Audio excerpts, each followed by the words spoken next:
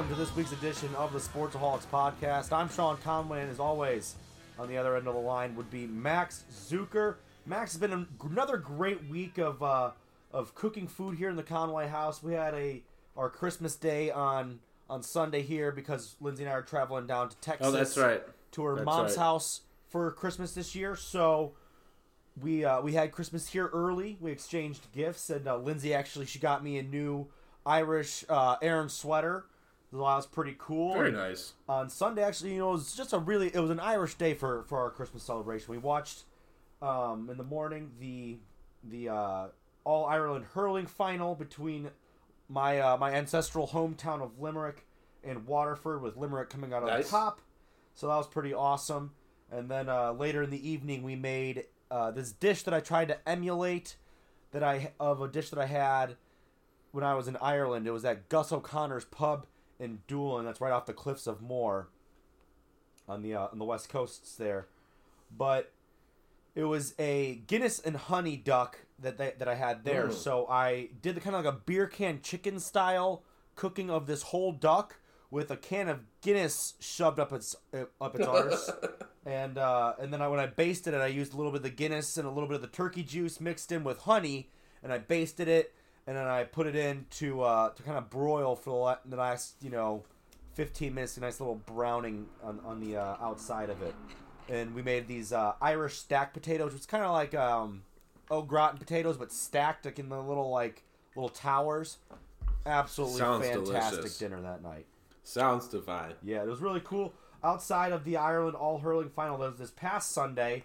Looking forward to other action throughout the Gaelic Athletic Association. This Saturday, is the All Ireland football final, which is between Dublin, who has won the last 5, and Mayo, which is actually going after their first Sam Maguire Cup since 1951.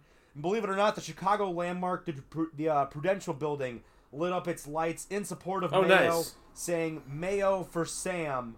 And you can see that in the Chicago night sky earlier this week in preparations for the All-Ireland football final this coming Saturday. So that should be pretty fun. Maybe I'll look into trying to get a hold of watching that as well if I can. Maybe not. I'll watch the highlights afterwards as well. But Max, what have you been watching this week? Well, that does sound really cool, Sean, by the way, and I'm glad that, obviously Chicago, big Irish population, so I'm glad that we're showing some type of support. Something we totally blanked on last show, the MLS Cup final. We completely, totally forgot about it. However, since there wasn't actually that many great college football games, I actually tuned in and watched the first 80 minutes, and then the game got pretty boring. The Columbus Crew, though, they are the champions. They take down the Seattle Sounders, who were the defending champs. They won 3-0. Columbus only 35% of the possession time, but they made the most when they had the ball, Sean, and especially Lucas Zelarayan, the MVP of the Cup, 2 goals and an assist on the day. So, man, what a great performance from the young star. Again, their last Cup victory was back in 2008. And one quick point on this, Sean, before we get into bids and snubs. 3 years ago, the Columbus Crew, they almost moved the team to Austin. Their fans used the hashtag #SaveTheCrew slogan, and they got people and businesses to invest. And with those investments, you look what happens just 3 years later as they have won now their second MLS Cup in franchise history. Second round of the Bids and Snubs NFL bracket. This week we've got a pretty tough matchup, I would say, again, but I'll go first with my guy on this side of the argument. We have Matt Forte and Darren Sproles going at it in the bid side of the bracket today. Matt Forte, obviously the running back of 10 years in the NFL, 8 of those coming with the Chicago Bears. So we try to stay away from the typical stats we find on Pro Football Reference, just to give his career stats in the second round, right? So this is kind of where he stacks up all time, I would say, in comparison to the rest of the history of the league. He's 33rd all time in rushing yards, just shy of 9,800 yards total, 9,796 yards rushing. And if you combine it with his all-purpose yards, he's 45th all-time with 14,400 268 yards, which actually is one spot and 13 yards ahead of Devin Hester, who we have all argued that we believe should be in the Hall of Fame, is also in this bracket, and I believe he's still in this bracket, right? If I'm not mistaken. So yes, so we will keep that Hester, in mind yes. as well. He's one of On 3 the other players to side, achieve yes. the 1,000-yard, 100-catch season, which he did in 2014. The other two being Christian McCaffrey, who we'll hear more about later in the show. He did that in 2018, and then LaDainian Tomlinson, who did it in 2003. I think Forte would have a stronger argument in this kind of a discussion here, but I think having the consistent lack of an offensive line in those 8 years with the Bears kind of hindered the numbers that he really could have achieved somewhere else if he had a team with a line. I think he could have had astronomically different numbers if he spent the bulk of his career somewhere else, and for that reason, I think it's going to be pretty easy for you to convince me Darren Sproles moves on here. Yeah, it should be. Once I give you some more information, however, I think you made a valid point. Nothing against Forte. Great player. Just suffered from being part of all those bad Bears teams. Only made the playoffs in one of those 8 years. And then he goes to the Jets for his final 2 seasons, where obviously they weren't Jack SHI. You can fill in the rest. But yeah, Sproles, I think, will blow this away here, Sean. 3-time Pro Bowler, 1-time Super Bowl champ. He set the NFL all-purpose yards record for a single season back in 2011 with 2,696 yards, and he's 6th all-time in that category with just north of 19,000 all-purpose yards. He's the only player in NFL history, Sean, with 30 reception touchdowns, 20 rushing touchdowns, and multiple kick and punt returns for a touchdown. Sproles, too, has got a 4.9 average on his carries, which is 15th best among running backs with a minimum of 500 attempts. And I think this will kind of be my kill point here, kind of how you were comparing a few things to Devin Hester. Let me going a little bit more about Sproles here. Sproles, over 11,000 total return yards, 7th all-time. His 9 career returns for a touchdown is 6th all-time. However, he had 8,302 yards as a rusher and as a receiver. Devin Hester had less than 3,500 total yards in that combined category. And another guy that he's compared to is Brian Mitchell. Brian Mitchell had just north of 4,300 rushing and receiving yards combined. So the fact that Sproles has over 8,000, it just shows that what all around his greatness. He could truly run the football, again, at 4.9 yards a clip. He could receive the football, and obviously he's in the top 6 greatest return men of all time. I rest my case on Foles. I just think that's enough to set him up for a Final Four matchup. You know, I'm not going to argue there. I do believe where Darren Sproles finished his career and what he did with his numbers, granted where he was in a position, definitely finished in a higher category than what Matt Forte did. For that reason, I think Sproles move on here. Let's move on to snubs, where we have another decent matchup. Yeah. I got Leroy Butler, while Max will argue for Randy Gradishar. I'll go first. The strong safety who spent his entire 12-year career with the Packers and is credited with inventing the Lambeau Leap, definitely left his mark on Packers history and, fan lore as well. 4-time Pro Bowler in those 12 years. He was a 4-time first-team All-Pro as well. He was a member of that team that won Super Bowl 31 with the Packers against the Patriots. And during his 12 seasons with the Packers, he recorded 953 tackles, 38 interceptions, 553 return yards, 12 fumble recoveries, 3 touchdowns on defensively, and 20.5 sacks. He led or tied the league, or the team, team lead in interceptions in 5 different seasons. He was the first defensive back in NFL history to gain entrance in the 20-sack, 20-interception club. And on January 2nd, 2020 of this year, he was announced as one of the modern era finalists for the actual 2020 class of the Hall of Fame. It was his first time being named as a finalist. He joined 14 other modern era finalists for that 2020 class. I think he will remain in the conversation here. I'm not sure if he will actually make the actual Hall of Fame. He definitely is going to be in the Packers Hall of Fame or the Packers Ring of Honor, whatever you want to call. I think just being credited with inventing the Lambeau Leap is enough to do that in general. Just how big that celebration is ingrained in their culture now. So I think for this reason, he would move on if this was a Packers Hall of Fame discussion. But let's hear why Randy Gradishar might have the edge here. Yeah, I do think. I mean, don't get me wrong. Butler, great career. Absolutely.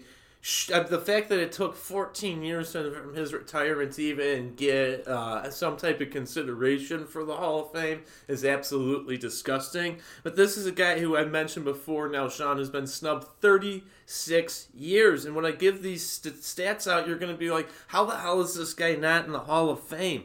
Coming out of Ohio State in 1974 as the 14th overall pick, Gradishar would have 2,049 unofficial tackles. And I mentioned this last time I talked about him. That would only be 10 less than Ray Lewis and would put him at, obviously, second place all time. He's one of 10 linebackers in NFL history with 20 interceptions, 10 plus fumble recoveries, and 7 plus Pro Bowl appearances, including 6 of those Pro Bowl appearances he was an All-Pro. The other members on that list would be Ray Lewis, Joe Schmidt, Jack Lambert, Brian Urlacher, Willie Lanier, Ted Hendricks, Jack Ham, Dick Butkus, and Chuck Bednarik. 8 of those guys were on the NFL's 100 Anno team. And the 6 of them were first ballot Hall of Famers, with the other 3 getting within the 3 years of being on the ballot. While Gradishar again has had to suffer for 36 years. Gradishar never missed a game in his entire 10 years in the NFL. Part of that, of course, Orange Crush defense, which took Denver to its first Super Bowl appearance in 1977, and in 1978 he'd be the Defensive Player of the Year. I mean, this guy just has all the credentials. Just all the credentials. And if those tackles wouldn't have been official, no, we wouldn't be having this conversation today, Sean. I just go without a doubt, this is, to me, the most snubbed player probably in NFL history. You know what? I honestly, I cannot argue with that. So, for that reason, Randy Gradishar will move on this weekend, or this week's matchup, as well as Darren Sproles. That'll do it for this round of bids and snubs. On the flip side of this, we got more NFL, including Super Bowl preview matchup. You're listening to the Sportsaholics podcast with Max Zuiker and Sean Conway. Taking us to break is DJ Cummerbund with his old tune, Let It Snow, featuring DMX, Corey Taylor, and Macho Man Randy Savage. Game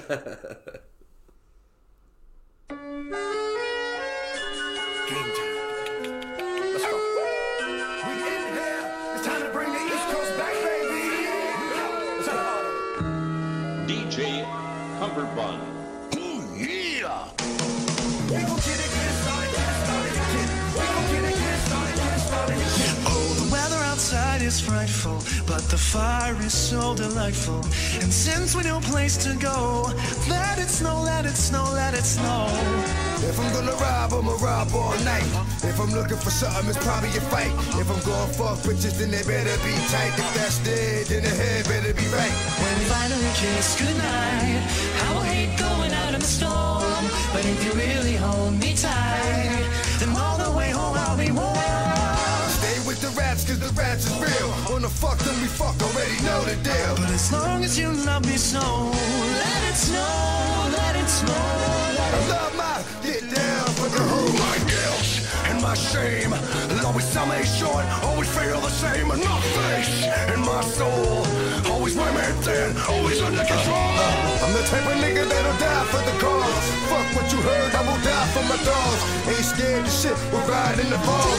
Because I think I know what's going on. Fucker, drag on, cause he spits the flame. Drag on, motherfucker, don't forget the name. That's right, the only will is my own. I do whatever I want to stay alone. Rudolph the red-nosed reindeer, out of every shiny nose. And if you ever so yeah. Let it snow, let it snow, let it snow. Weather outside is frightful, but the fire is so delightful. I'm gonna suffer for the rest of my life.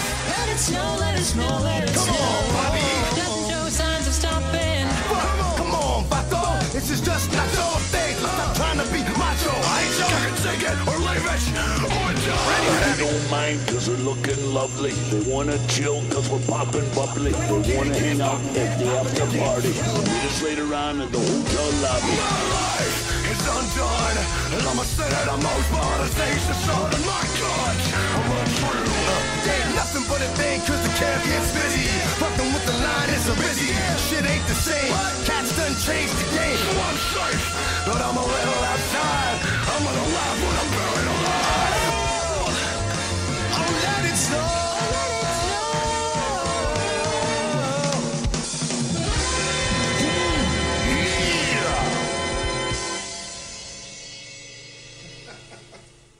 Once again, that was Let It Snow by DJ Cummerbund. That featured DMX, Corey Taylor, and the one and only Randy Savage. Macho Randy, Man, you know yeah. who it is.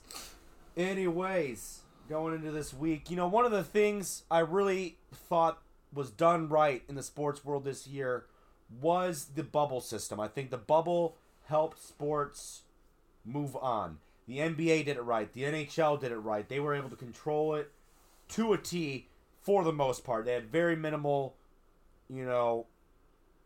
interference with the coronavirus to complete their playoffs. The MLB, they adjusted their schedule, albeit they had 60 games and they didn't play the same teams that they were used to playing. However, they contained it to a region so they can have easy travel without having to really worry too much. So they maintained it for the most part with a handful of outbreaks. I feel like the NFL has just been fumble after fumble after fumble. And for a sport that does not like to turn it over, Yeah. they've been fumbling a lot this year.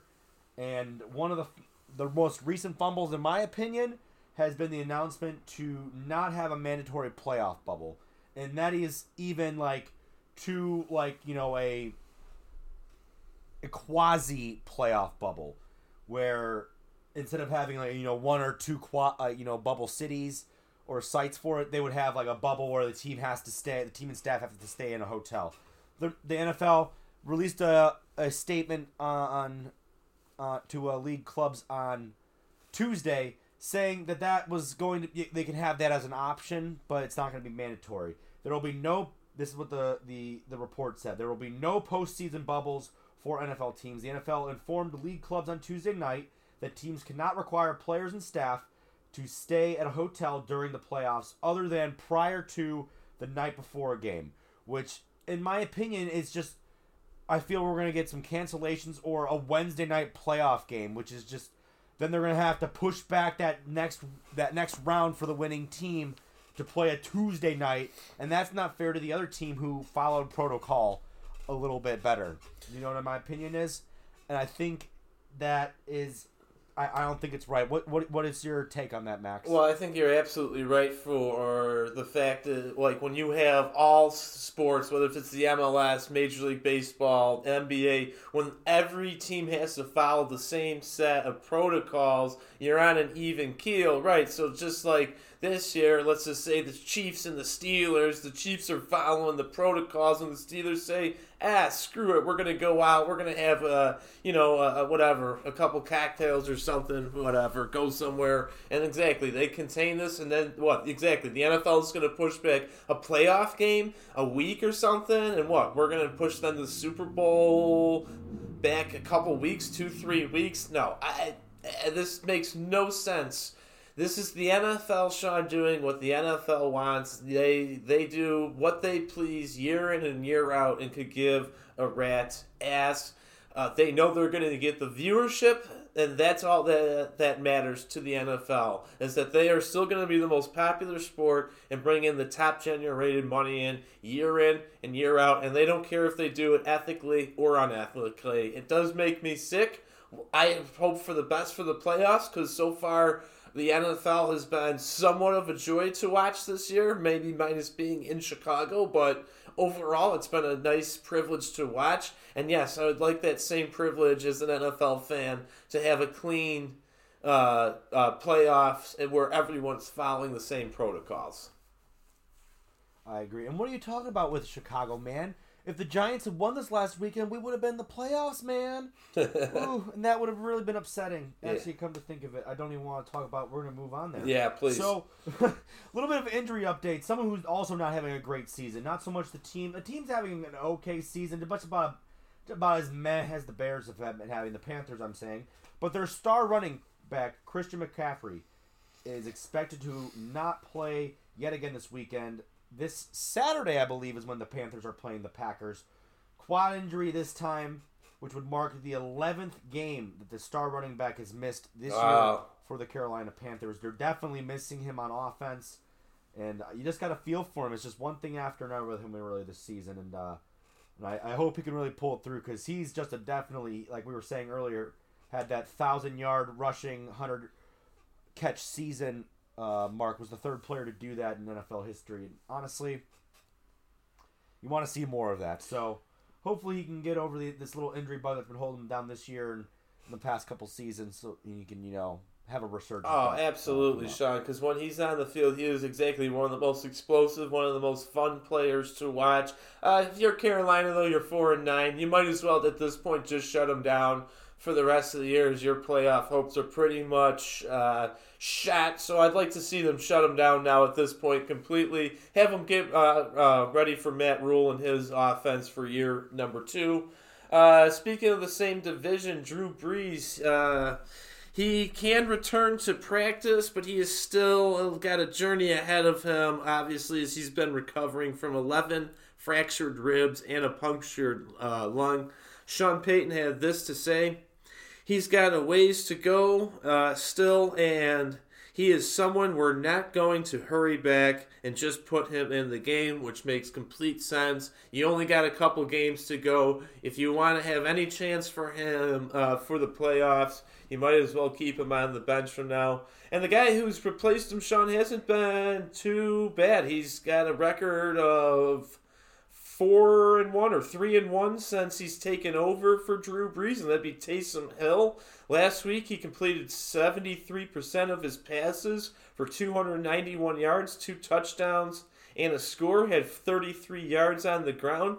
I really like what I've seen from Taysom Hill overall. The question is, can he do it against this, superstar Chiefs team? Can he generate another win for the Saints? I think it's going to be a pretty tough task against that Saints defense, don't you think? I agree with you. Right now, the Saints are coming off their first loss in 9 games, and they've been just defensively struggling. Believe it or not, it's not Taysom Hill that's been what's struggling for the Saints. It's been their defense. And coming in against the defending Super Bowl champions who have just been absolutely as close as you can get to flawless with having a loss on your record. And honestly, it's going to be very tough for the Saints. And I have a few matchups that are going to be key to see how this is going to be,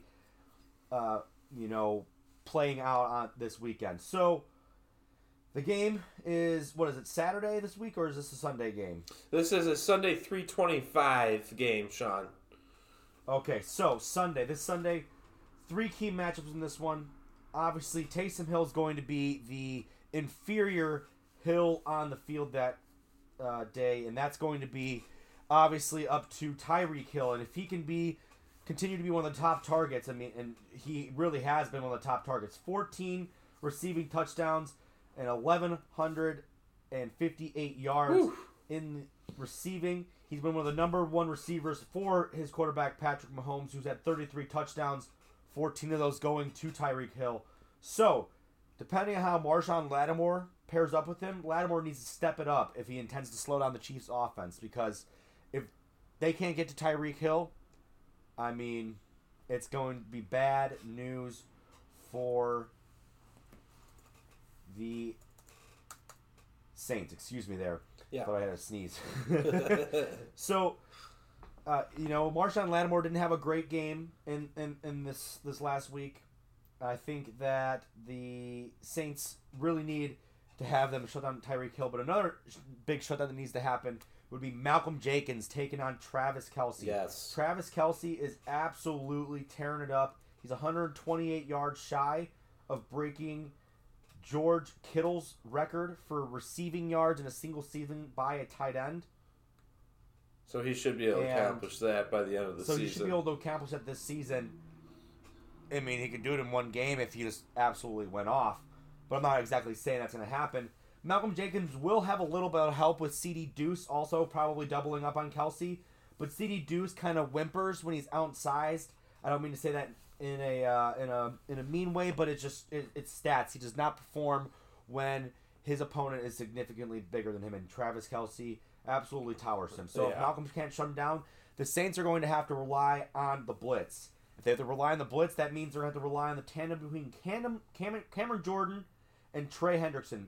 And Cameron Jordan has a really good chance of absolutely tearing shit up this week because there's a good chance that Mitchell Schwartz is likely not going to be the starting left tackle, one of the most important positions on the offensive line, meaning Yasir Durant might be the starting left tackle this week. If Cameron Jordan can manhandle him and cause a disturbance for Patrick Mahomes, it could be pretty bad. Cameron Jordan, 6.5 sacks this season. Trey Hendrickson, 10.5 sacks this season. The two combining for, 17? That's, 17 right there. 17 sacks. Absolutely insane. I think that they have a good chance. Depends on who shows up defensively for the Saints this week. And, Max, I want to hear what your takes are on this week. Yeah, like I was saying, I don't think Taysom Hill is going to be able to play against against that Chiefs defense that effectively. And like I was saying, I really think it's going to be that Saints defense that takes it against Mahomes. I mean, Mahomes, though, 33 touchdowns, 5 interceptions. If he's not running away with the MVP, he's second behind Aaron Rodgers this year. You were talking about the tackle position with Kansas City. It's also apparent that Eric Fisher is questionable for the game. I don't know. I mean, that could really then throw off that offensive line. And like you were saying with that duo up front for the Saints, that could just create havoc. It's going to be quite the game. Can Taysom Hill again get drive the ball down the field effectively enough? I'm going to say the Saints just fall short in this game.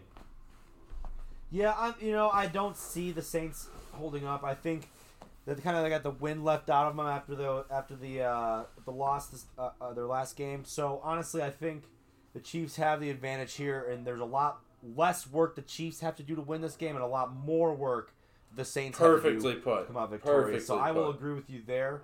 And we're going to take another break here on the Sportsaholics podcast. On the flip side of this, we're going to wrap up the regular season for college football. Oh, wow. We got conference championship weekend, Max.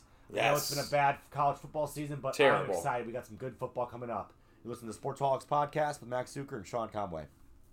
We here on the Sportsaholic podcast recognize those who have unique disabilities. One fun and fantastic way to showcase those talents is by joining your local Special Olympics squad. Through Special Olympics, you will learn to be part of a team, add additional skill sets, learn the true definition of sportsmanship, and most importantly, have some fun. So become an athlete, become a coach, become a volunteer, be part of Special Olympics.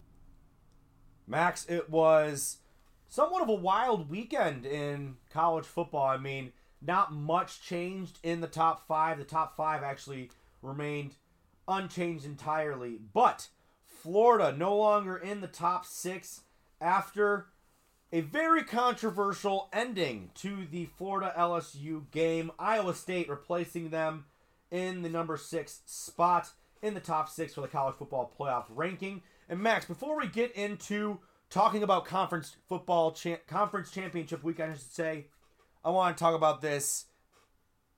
Yes, please. Let's get it. Way terrible ending to your playoff contention for the season. So, the game is tied 34-34 late in the fourth quarter, and an LSU player lost his shoe. And I don't remember what player it was on the Florida team, but they were getting into it, and they picked up his shoe, and they tossed it 25 yards down the field. Well, that helped the Tigers pick up a first down after the unsportsmanlike conduct, and that would end up in the Tigers getting a field goal. And it was actually a pretty long field goal in the fog. Real epic-looking SEC battle. I mean, yes, definitely what you want to see late in the year. Anyways, so LSU held a late 37-34 lead. Florida got the ball back. They were able to drive the ball far enough downfield. And keep in mind, Kyle Trask had 3 picks in this game. So he was really struggling throughout this season. He was putting up numbers comparable to Joe Burrow's Heisman year last season. And then he had this game against his former team and kind of ended that, in my opinion. Anyway, they got close enough for field goal range, and they missed the field goal, and Florida drops out of playoff contention, tallying their second loss on the season. Max, you have more to add. Well, that's bad for Florida, like you said, especially for this conference championship with Sean Conway. We'll preview, the SEC championship, because it gives Florida a 2-loss team. It just doesn't. This is going to be, again, it's been a weird year. It hasn't been great, so do I really care who makes the college Final Four? Not as heavily as I would in years past. But, I mean, again, like, you really want an ISU team or a Florida team, too, that has 2 losses. This only honestly paves the way, Sean, for a team that I mentioned last week who's named Cincinnati, who's 8-0. Depending on how conference championships go, they actually may be able to find themselves a bid, again, depending how this championship weekend goes. But yeah, that was one of the most boneheaded plays I have ever seen. Like, you are still very much in the mix to get into the college football playoffs. I can't believe the Florida player would do such a thing. And Kirby Smart, the head coach of Georgia, he looked to recruit the kid at one point, and he said, quote unquote, hopefully he learns from the mistake that some teams can as well, because no coach wants to see a game decided by things like that. And that ends the quote. And, Kirby Smart, pretty smart guy, great coach, knows what he's talking about. And again, kid, you just can't piss a game away. I don't care if you're 5-4 entering the game, or if you are 7-1 or 8-1 at the time with your playoff hopes on the line. That's just not professional, and that's just not the way you should be doing business. But like I was saying, Sean Conway, you got the SEC championship. Take us away. What should we look forward to between Alabama and Florida? Well, like we were talking about, the playoff implications are essentially gone. Alabama could lose this game, and they'll still be in the playoffs. That's a guaranteed fact. I'm saying that very confidently. Yes. As no, an they Alabama will be. Fan. However, if Florida were to win or to lose, obviously they're not going to be making the playoffs anyway with 2 losses anyway. So the playoff is gone. Heisman potential is still there. I feel like whoever wins this game might have the Heisman winner on their team. I'm going to go with the side I root for first, obviously, in this argument. I think 2 Heisman finalists that we're going to see this year are going to be quarterback Mac Jones and wide receiver Devontae Smith. Essentially, they could share the Heisman this year because the work they did together made both of their seasons absolutely stellar. And also, I think running back Najee Harris, obviously he won't get a nomination, but I think he might be a little bit underrated on his effectiveness for that offense as well. However, I think if those 2 continue to do what they do, it's going to one of them, in my opinion. If Kyle Trask can come in and he can unseat Alabama, he can throw for 400 yards, 3+ touchdowns, no interceptions, beat Alabama, he might be considered for the Heisman Trophy this year. I don't think we're going to see it out of Trevor Lawrence or Justin Fields. I think it's too small of a sample size for them to be awarded such a prestigious award on a less performance-based schedule, I would say, because they simply played less than those other 2 options. I think it's coming down, the Heisman winner will come from the SEC championship game. And I think that is a huge deciding factor this game is a huge deciding factor on who votes for the Heisman, which is actually, I believe, the voting ends this Sunday, I want to say, or this weekend. It's Saturday. I'm pretty sure it's this Saturday, and I think you're right on the money with that Heisman talk. My personal vote right now would be for Devontae Smith. 83 catches, over 1,300 yards, and 15 touchdowns, averaging 16 yards a catch. I mean, come on. Anyways, Sick. Let's finish up the preview real quick on the SEC championship game. I think Bama's offense will be able to pick apart Florida's secondary, which got burned by Vanderbilt, Tennessee, and LSU this past month. Yeah. Bama has quite possibly the greatest offensive line in the college football history of the NCAA this season, and I think they'll certainly win in the trenches on that side. I think the first quarter, as a Bama fan, I might have a few heart palpitations, but that's kind of how Bama likes to start. They like to give them a little taste, and then just completely squash all their hopes and dreams from the second quarter on. I think that's what we're going to see. I'm going to go ahead and guess 52-27 final. Wow, man. Yeah, I don't actually see them being the Big Ten championship too much better. We got number 14, Northwestern, taking on number 4, Ohio State. Northwestern, I mean, they're great defensively, only allowing 14.6 points on defense, which is second best in the country. Might be the best defense we've ever seen under head coach Pat Fitzgerald.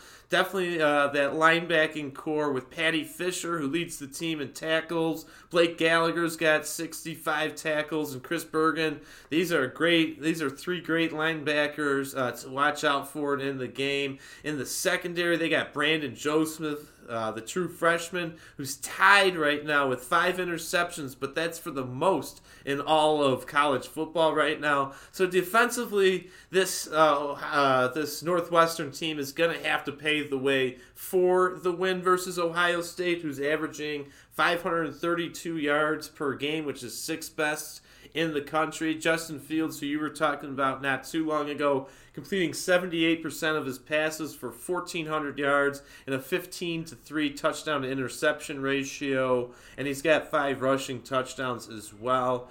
The one guy that Fields will definitely look to in this game would be wide receiver Chris Olave, who's got 36 catches for 528 yards and 5 touchdowns. However, I don't think, again, that pretty solid defense for Northwestern. I just don't think it's going to hold up. I think Ohio State gets the better of them. 37-13 is my prediction for the Big Ten championship. Let's move on to the ACC, Sean. This has potential to be the most exciting college football game we have all season. This is, I mean, if Florida had won against LSU and made a Florida-Alabama SEC championship, that would have been like a playoff quarterfinal type matchup that we got to get to see before the playoffs started. We didn't get to see that with Florida-Alabama. I think we're getting that, though, here with Clemson-Notre Dame, and we get it how it should have been the first time that went around. Notre Dame beat a Trevor Lawrence's Clemson in overtime. We're back up DJ Uiagalelei. I hope I didn't butcher that name. I think I said it right, actually. Still had a phenomenal performance. Good. I mean, he put up over 400 yards and had, I think, 2 touchdowns and no interceptions. This should be one of the most exciting games we see. And the Fighting Irish, I think they have the advantage on both the offensive and defensive line side, so they likely will win the trenches on both sides. They have not really allowed offensively many backfield plays against their opponents this year, as well as having one of the top rush defenses in the nation, allowing less than 100 yards a game on the ground, excluding the unfocused game they had this past game against Syracuse, where they allowed 229 yards. Outside of that, they've had one of the toughest defenses. So if they could force it to be a down-the-field game, I think they might be able to just disrupt the game flow with Trevor Lawrence and the Clemson Tigers.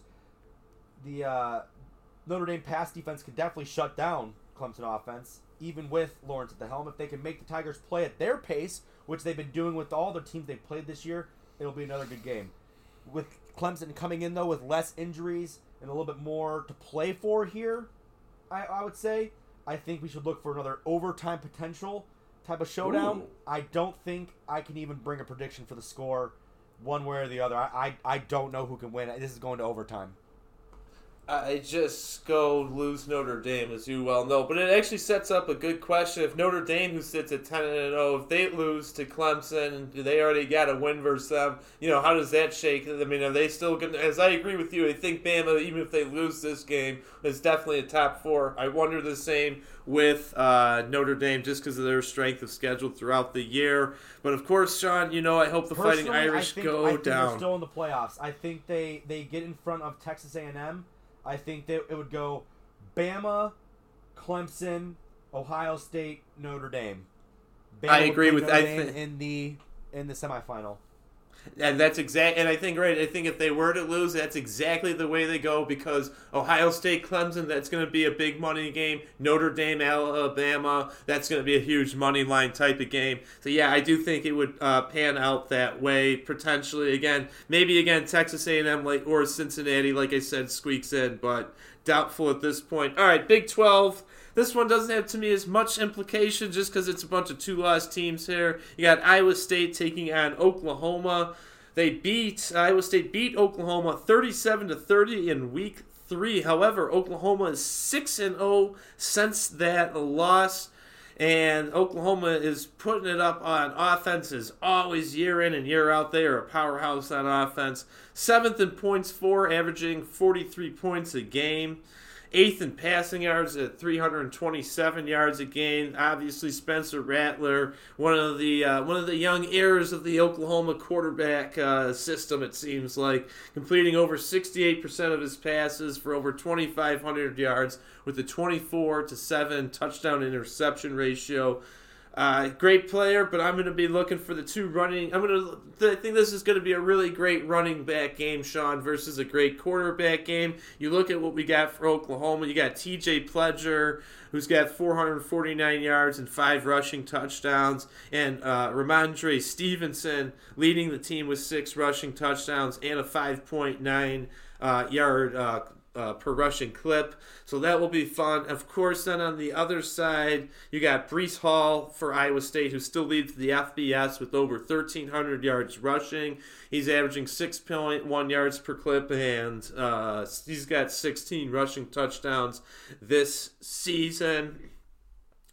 So it's, in fact, he had a really good game against Oklahoma in Week 3, 139 yards and 2 rushing touchdowns. Other guy to watch would be Brock Purdy. I've mentioned him before on the podcast. Some people have had him as high as a potential first-round draft pick. I still think he's more a second, third-round guy, but completing 66% of his passes with a 17-6 touchdown interception ratio and 4 rushing touchdowns. He'll be looking to get the ball to his favorite target, Xavier Hutchinson. The wide receiver has 612 yards, which leads the team, and he'll try to find Charlie Kohler, the tight end, in the end zone, who's got a team-leading 5 touchdowns. I like this game, Sean, in favor of Iowa State. 33-28 is my prediction.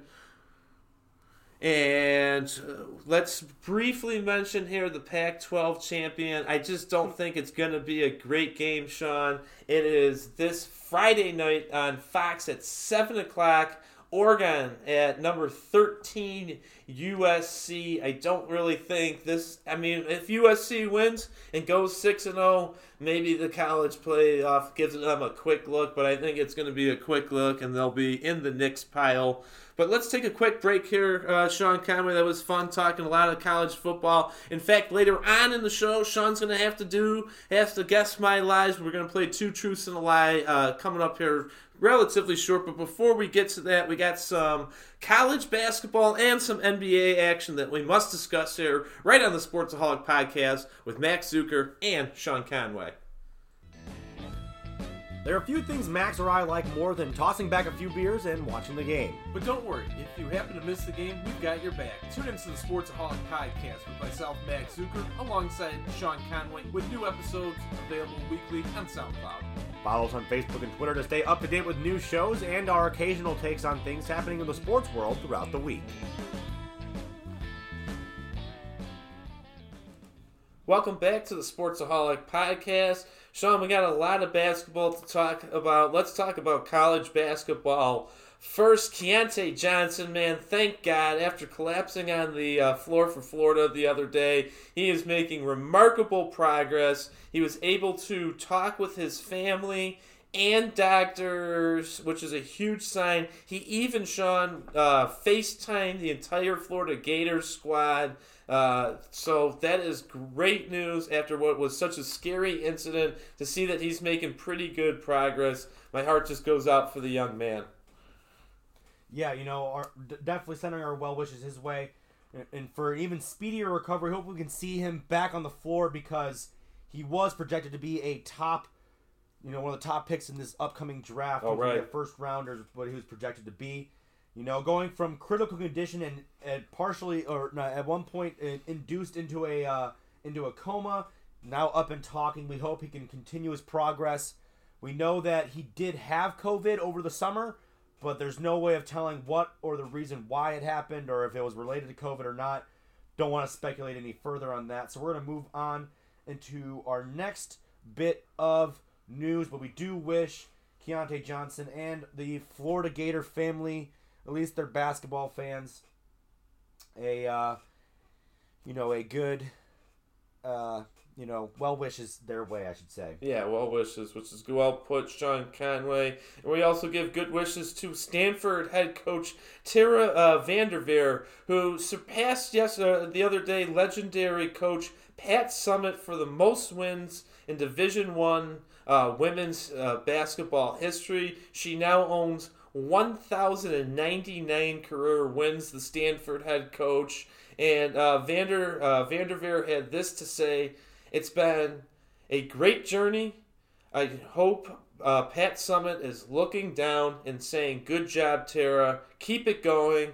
I love coaching against Pat, and we miss her." Obviously, Pat Summitt was the longtime coach of the Tennessee Volunteers. She passed away in 2016 when she was diagnosed with early onset Alzheimer's disease. Two really great coaches, Sean. The two greatest coaches in women's basketball history here. So congratulations again to Tara Vanderveer, because what an accomplishment that is. I didn't know anyone would be able to eclipse Pat Summitt's 1,098 career wins. Absolutely fantastic. She'll go for her, 1,100th win as they play on Saturday. Moving on, we've got a pretty big matchup this week. A top 5 matchup in college basketball. That'd be the number 3 Iowa Hawkeyes taking on the Gonzaga Zags Saturday at 11 a.m. There are a lot of variables at play in this top 5 matchup, I should say. The Zags, they haven't really played since December 2nd, but the Hawkeyes haven't played a game outside of Iowa City all season. So both teams are undefeated in this potential Final Four preview. Yes. But, I like to see Gonzaga pull off a close win here. And I'll tell you my one reason why. I do like them to be the number 1 team, but they have a former Saluki guard coming off their bench, and that'd be Aaron Cook. He's had 7 points scored off the bench this season. Not many opportunities to play for him since they haven't had all that many games played, but gotta wish the best for him right now, as he did part ways and had a medically redshirted season last year. Hopefully we can see some more action from Aaron Cook. We loved him here in Saluki Country. And Saluki Country is actually pretty hot right now. After starting the season 4-0. Yeah, big win today. They defeated North Dakota today. What was the final score in that one? I watched it. I want to say it was 85 60, 70. 85 64. 63. I want to say 64. Something along those lines. The Dogs are killing it. We love to see it. Yes, go Dogs. Their year in the MVC. Marcus Damask and Ben Harvey, the greatest shooters in the valley. In the valley. Sticking though real quick with our game of the week again, Sean. This has got big implications all around. Like you said, potentially even Final Four implications.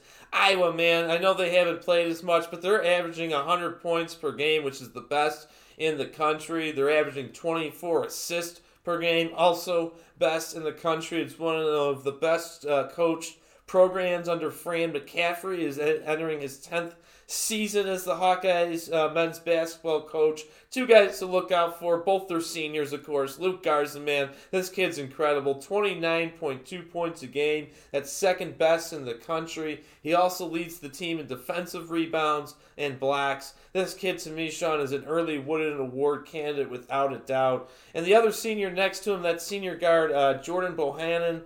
This kid leads the team with 5.2 assists. Like I said, the 24 assists, the best in the country. So it'll be fun to see those two, what they can do on the court against the number one team in the country. I actually kind of like Iowa, though, in this game. I think they get the best of Gonzaga slightly, I guess.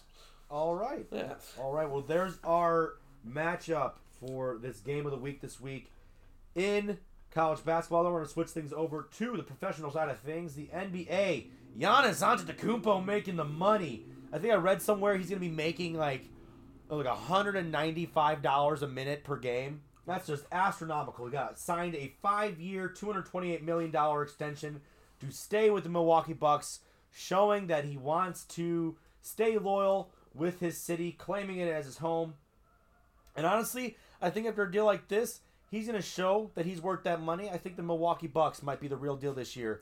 Might give the Eastern Conference kind of their glory back. They better, because this is right. This is the type of move that this franchise needed. I mean, everyone was worried about the Giannis leaving the Bucks. I think it's great that he is not chasing superstar teams and that he just wants to make his life in Milwaukee, of all places. Not too many players can say that. However, like you said, $228 million. That's the largest contract, Sean, in NBA history. That money always does speak. So that's not like the Bucks are, giving them the hometown discount. They are fully paying the man, and I think it's a great move again for that city going forward. They need somebody. They need that hometown hero, and Giannis is definitely more than that. Real quick, Giannis had this to say. He said, "I just want to have kids. Being able to raise my kids and win a championship. After that, my life's complete. I can retire in 5 years." Nah, I'm joking. I think that's perfect. Why would you retire in 5 years when you can keep playing at $40+ million a season? Keep going on. But Sean, I really do. The fact is, since he's not coming to Chicago to the Bulls, I'm really glad that he's actually staying with the Bucks, even though they're in our division. It doesn't matter to me. It's just so much fun again to have such a smaller market town be able to keep such a huge superstar. Awesome. Definitely awesome for Giannis Antetokounmpo. Something that's not so awesome and one of the other superstars, Kyrie Irving, just yet again putting his foot in his mouth, trying too hard to sound like a super woke asshole. And that's what he's done. Kyrie, the artiste, I should say. He made statements earlier this offseason saying he wasn't going to talk to the media this season, and then later went on to, further go on with that, saying that he doesn't waste his time speaking with pawns. He only, speaks with people who deserve his attention. And obviously that was a dig at the media. But after the league didn't like that and fined him and the Nets $25,000, he kind of reversed course on his tune there, saying that it wasn't supposed to be real hard to sound super woke again. He called himself an artist. He was like, when artists such as myself have this sort of a platform. Like, oh, shut up. You were just trying to talk trash about the media and then got put in your place. You're not an artist, you're an athlete. There's a kind of a difference. You do have a big platform, but you're not an artist, you're an athlete. I know when you make a sandwich at Subway, according to James Franco, that's art, but just because you can play basketball doesn't mean you're an artist, just like a lot of other things doesn't make you an athlete. You're an artist if you could go win he's an artist if you could go win a championship without LeBron James. Then I might consider him a little bit more of an artist, Sean Conway. But Jesus, man. It kind of closes off this quite the story, to say the least. Man, though, we got basketball. In a weird way, as we kind of inch into the beginning of the regular season, which kind of starts next week, right around Christmas time. So I figure we spend the rest of this basketball talks talking about, I said I think the Bucks might be their time to shine this year. Why don't you give me who you think will be a championship contender, team that will win it all? Will the Lakers do it, or give me something like that? Let's give us a Christmas game you want to watch for, to kick off the start of the NBA regular season that does start the Wednesday before, but kind of Christmas is the start of the year this year. Kind of how it usually is anyway every year to begin with. And let's go with close off on one team to look out for. Not a team who's going to win it all or even necessarily, show themselves as a playoff contender, but show us a team who is going to surprise you on what they did this season and compared to what you thought they were before the season started. So let's start off with, who do you think is going to win the championship? I got the Bucks. All right. Well, it's not a bad pick after they just signed Giannis. I know this sounds crazy, but I'm going to go with the Los Angeles Lakers. Look, the NBA's rigged in my opinion. People still want to see LeBron James in the finals year in and year out. And speaking of LeBron James, this guy's not slowing down, even at age 36, man. 10.2 assists last year, which led the NBA, and he was still scored 25.3 points a game. This guy's not slowing him down. Anthony Davis is a great number 2 with LeBron. I could see the Lakers and Bucks, that's for sure. I mean, definitely both teams have the talents to get that far. My sleeper this year, Sean, would be the Suns. I do. I like the Suns. I like how they added CP3. That gives a great veteran to add with DeAndre Ayton and Devin Booker. Last year they were 34 and 39. They were the first team out of the bubble. I think that's enough motivation, and getting a superstar like CP3 to at least get them to the playoff level. Who do you like as your sleeper? They're going to surprise you. The Chicago Bulls are not going to be pushovers this season. You can laugh right now, but what I'm seeing in the preseason is a different team already under Billy Donovan. I think with Lauri Markkanen, with Zach LaVine, with Kobe White coming in, Patrick Williams is actually surprising. This is looking like a decent squad. I think they're going to not necessarily be playoff contenders, but I think every game is going to be a battle, win or lose, on that roster. I think they'll be able to be proud of the season that they put forward in Chicago this season. Outside of the sleepers, Christmas game to watch this year would definitely have to be the Lakers versus the Mavericks. Obviously, we got two dynamic duos going head-to-head with LeBron James and Anthony Davis going up against Luka Doncic and Kristaps Porzingis. I think that's going to be a great game to watch. I think also the Mavericks will be another team to keep your eye on this next season. They're definitely going to be one of those contending teams as well. Max, what you watching on Christmas?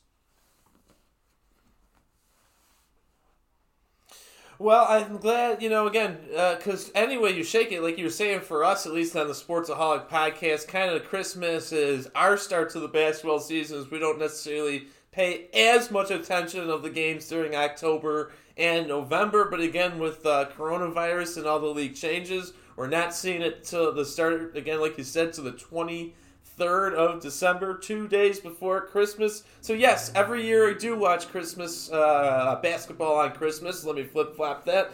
And I'm looking forward actually to the start of it. The 11 o'clock game, the tip-off, and that's the Pelicans and the Heat. I think it'll be fun to see how the Heat come back after losing in the NBA Finals last year. I think it'll be interesting to see how Eric Spoelstra and Jimmy Butler respond. And yeah, it's year 3 for Zion Williamson, baby. I'm excited for Zion. He's done with the rookie year, the sophomore year, and the sophomore stuff. We're done with those first 2 years. He knows how to handle the media now. Rookie year. You only have 1 year. Rookie year, right. That's right. Sorry, you're right. Rookie year. Coronavirus made it seem like 2 years. It really has. No, it really, honestly, it really has. But that's what I'm saying. Then then year two, I'm looking forward to him. He's such a young, incredible star, and just to get to watch him this year on Christmas, that's what's going to be special for me. And actually, we won't have a show next week, Sean Conway, as you mentioned earlier. You're going down to Texas with Lindsay, and I'm going to be doing some stuff with my family as well. So this is kind of our little holiday preview or something to watch for on Christmas. As again, we won't be podcasting next week. Sean, though, let's take a quick break for right now. On the flip side of this break, I'll have my bowl game trivia for you, as I always do. We'll say goodbye to some of the bad bowl games that are leaving us, unfortunately. Sean, you'll have your drink of the week and some Fight Corner, and we'll get into what we missed, as we got a whole lot of that, too, right here on the Sportsaholic Podcast with Max Zuiker and Sean Conway. The Sportsaholics team loves to enjoy a beer or two while watching the game, but we never get behind the wheel when we've had one too many. Call a cab, download a ride-sharing app like Uber or Lyft, phone a friend, but never drink and drive. We here on the Sportsaholics podcast encourage responsible drinking, but on the nights where you want to get a little irresponsible, have a plan to get home safe. You drink, you drive, you lose. We're back here on the Sportsaholic podcast, Sean, for our final lap, and as promised, we got our bowl season. This is something that me and Sean love to do every year. We love talking about the bowls. We'll make some bowl predictions maybe in a week or two, or talk about it a little bit more. First, though, Sean, before we get to Two Truths and a Lie, we have to say goodbye, of course, to the canceled bowl games, either because of a TV agreement or because of coronavirus this year. But we say goodbye to the Red Box Bowl, the Bahamas Bowl, and Hawaii Bowl, the Holiday Bowl, Quick Clean Bowl, Pinstripe Bowl, Sun Bowl as well is gone as well, and the Frisco Bowl will be canceled as well due to the COVID-19 pandemic. So damn it, that sucks. We don't like to see those bowl games go. But Sean, let's get right to it. Two truths and a lie. You're calling me out on my bullshit. I'm going to give you 3 bowl games.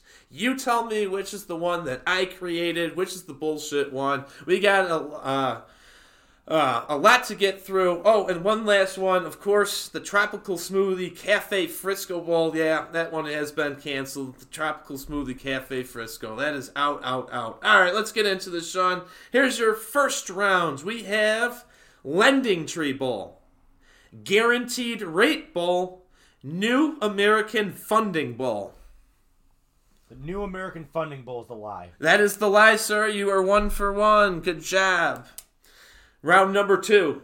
Chick-fil-A Peach Bowl, Heinz Mustard Bowl, Duke's Mayo Bowl. The Duke Mayo Bowl. No, my friend, that is a game we will be watching this year. That's the first time. Yeah. Heinz Mustard Bowl would be my bullshit for you today, Sean Conway. We will see the Duke's Mayo Bowl. Those games have yet to be determined or who's playing. All right, next round. We got the Cure Bowl, the Chardonnay Bowl, the Camellia Bowl. Can you repeat those? Yes. Cure Bowl, Chardonnay Bowl, Camellia Bowl. The Camellia Bowl. No, once again, that will be a bowl that we will watch. Chardonnay Bowl. Yeah, that's the Chardonnay Bowl. That would be your BS one, man. All right, this one's also a really tough one that I came up with. Let's see if Sean can get this one. We have the Microsoft Outlook Applications Bowl, the Radiant Technologies Independence Bowl, or the ServPro First Responder Bowl. The Microsoft Outlook Applications Bowl. Man, you did get me on that one. I thought you would have that one. We will not see that one, but we will see the Radiance Technology Independence Bowl and the ServPro First Responder Bowl. I knew the Independence Bowl and the Responder Bowl. Yeah, what was the other one? Yeah, the Responder Bowl. ServPro. The First Responders. I knew those were 2 bowls. Okay, good. Yes, I always do those college bowls, so I was trying to listen for those. But some of them can get tricky. It's always funny to do that. Exactly. Like I said, when you got the mustard and the mayo bowl, does it really matter? Exactly. All right, last one, Sean Conway. You're 2 out of 4 right now. You're at the 50% margin. Can you get yourself over the much-needed 50% to take this home this year? All right, we have the Ticket Smarter Birmingham Bowl, RL Carrier's New Orleans Bowl, Honeywell Home Las Vegas Bowl. Oh, damn. I'm going to go with the Las Vegas one. Yeah, that one will not be here. The Honeywell Home. I actually just got a new Honeywell Home heat and air conditioner monitor. So I'm like, hey, look at that. Okay. I just threw that in. I saw there was the Birmingham and the New Orleans Bowl. I figured I'd throw in a bullshit city and, a BS clientele to represent that city this year. Good job, Sean Conway. Overall, you got a 60%, which I think is about your record every year. Right on pace. Yeah. Even going back to college. Yeah. My education, I was pretty close to that as well. So that's good. Much of that would have to do with my drink of the week, which we're gonna nice little segue there into the drink of the week. Let's get into it. Having a new one. I'm gonna do a blind taste test. I've never had this beer. It's from my favorite brewery, obviously, Molly's Pint in Murfreesboro, Illinois. I featured a similarly flavored beer from them not too long ago when I featured their Carolina Reaper Stout. And then I also even mentioned my little Black and Tan, the Devil's Black and Tan, where I did with their Reaper Stout and their Jalapeno Ale. Well, now they have another spicy beer to add to their repertoire, and that would be the Belgian Golden Strong, with Carolina Reaper peppers.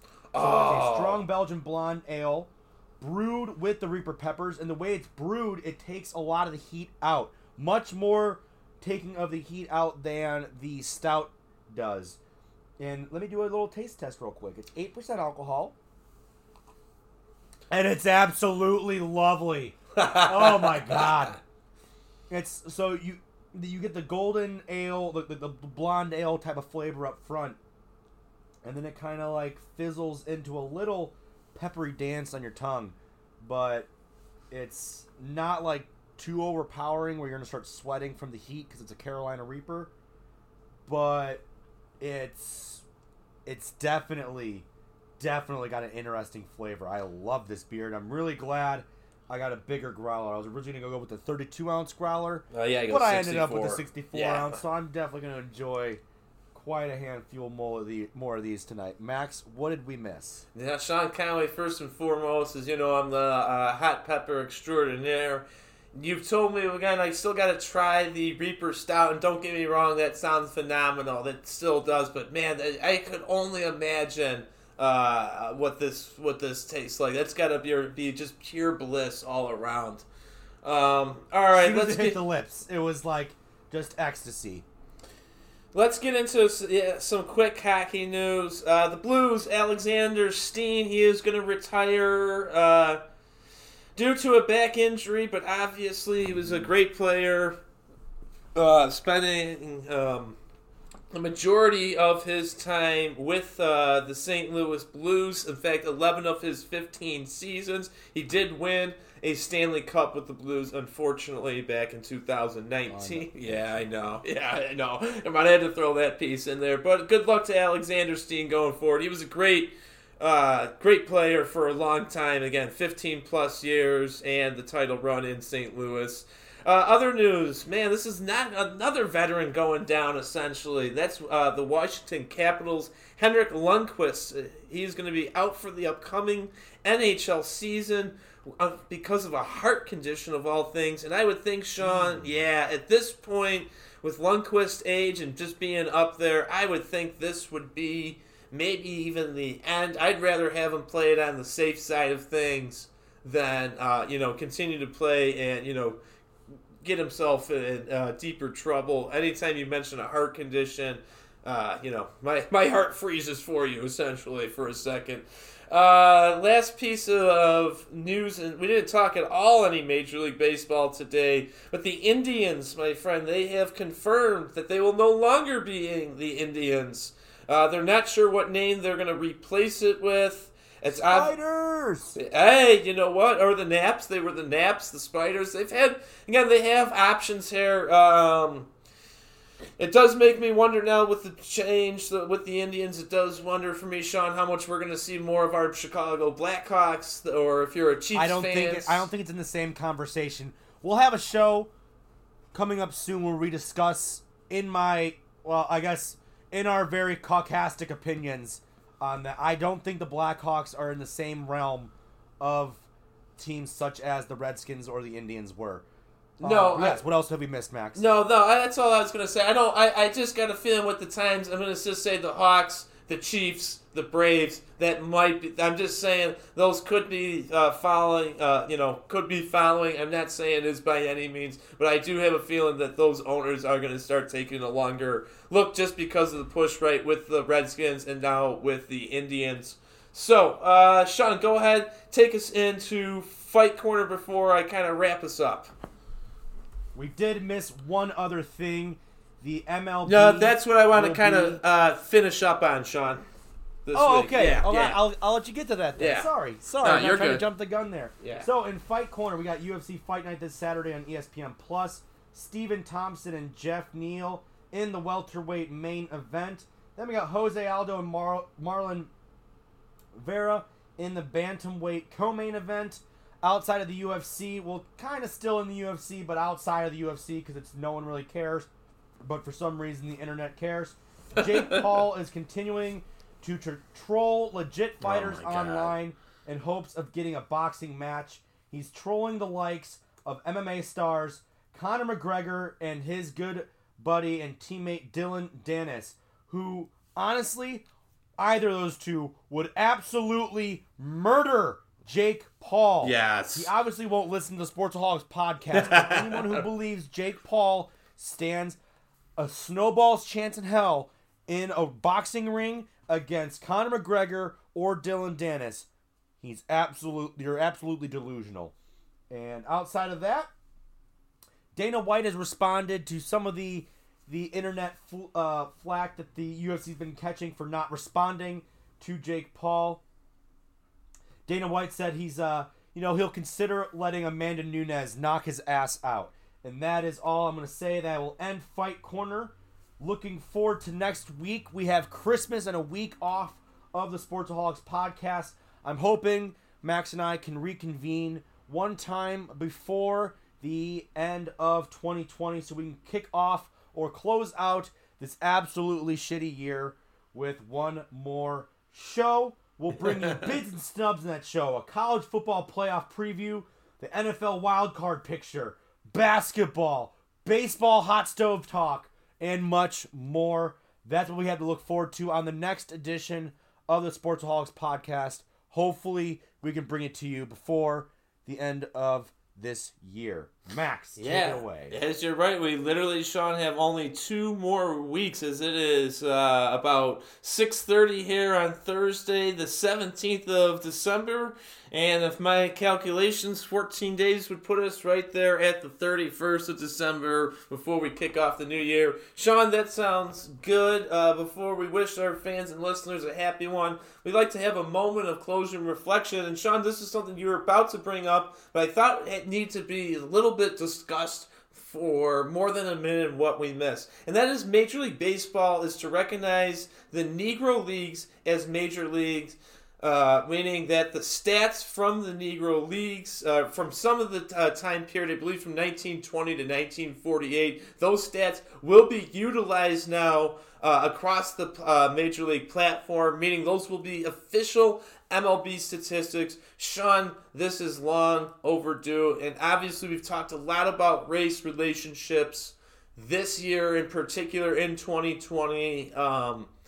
I think this has, again, been long overdue, and I'm really glad to see that these numbers are going to change, and it's something, Sean, that me and you will definitely make an entire show about, an entire podcast about, really going into depth to with the changes of these numbers, obviously I'll have some great analytics there on the baseball side of that. That will be a absolutely fantastic and interesting show somewhere down the line. But Sean, real quick before we close off, what is your thoughts and opinions on this? All hail the new home run king, Josh Gibson. Beautiful, beautiful, beautiful. I think that I shouldn't say the true home run king. Yes, Josh Gibson. Yes, exactly right, exactly. He should be credited with, I believe, somewhere over 800 home runs. Again, we'll have to get. They're going to have to 800 to 1,000. The numbers vary depending on what stats you look for. Exactly. So that's one of those things that I'm kind of saying, Sean, I think would be a really fun show to produce, even if we did a whole hour and a half, and we just focused on these players, the numbers, and the significance for Major League Baseball and history moving forward. I think it'll be like one kick-ass of a show. Again, we'll probably do that when off-season talks and NBA, stuff is kind of more on the down wire, and we just kind of need some more juicy content, because this will be some juicy content. It'll be fun to see how it all unreels, but long overdue, my friend. I am super excited to see this change. Anyways, let's call this a wrap-up. For Sean Conway, I'm Max Zuiker. We want to wish our listeners a Merry Christmas, as we won't be able to podcast next week. Happy holidays. Again, we'll hopefully see you right before the start of the new year. DJ Cumberbund, thanks for providing your music tonight. Again, you've been listening to the Sportsaholic Podcast right here with Max Zuiker and Sean Conway.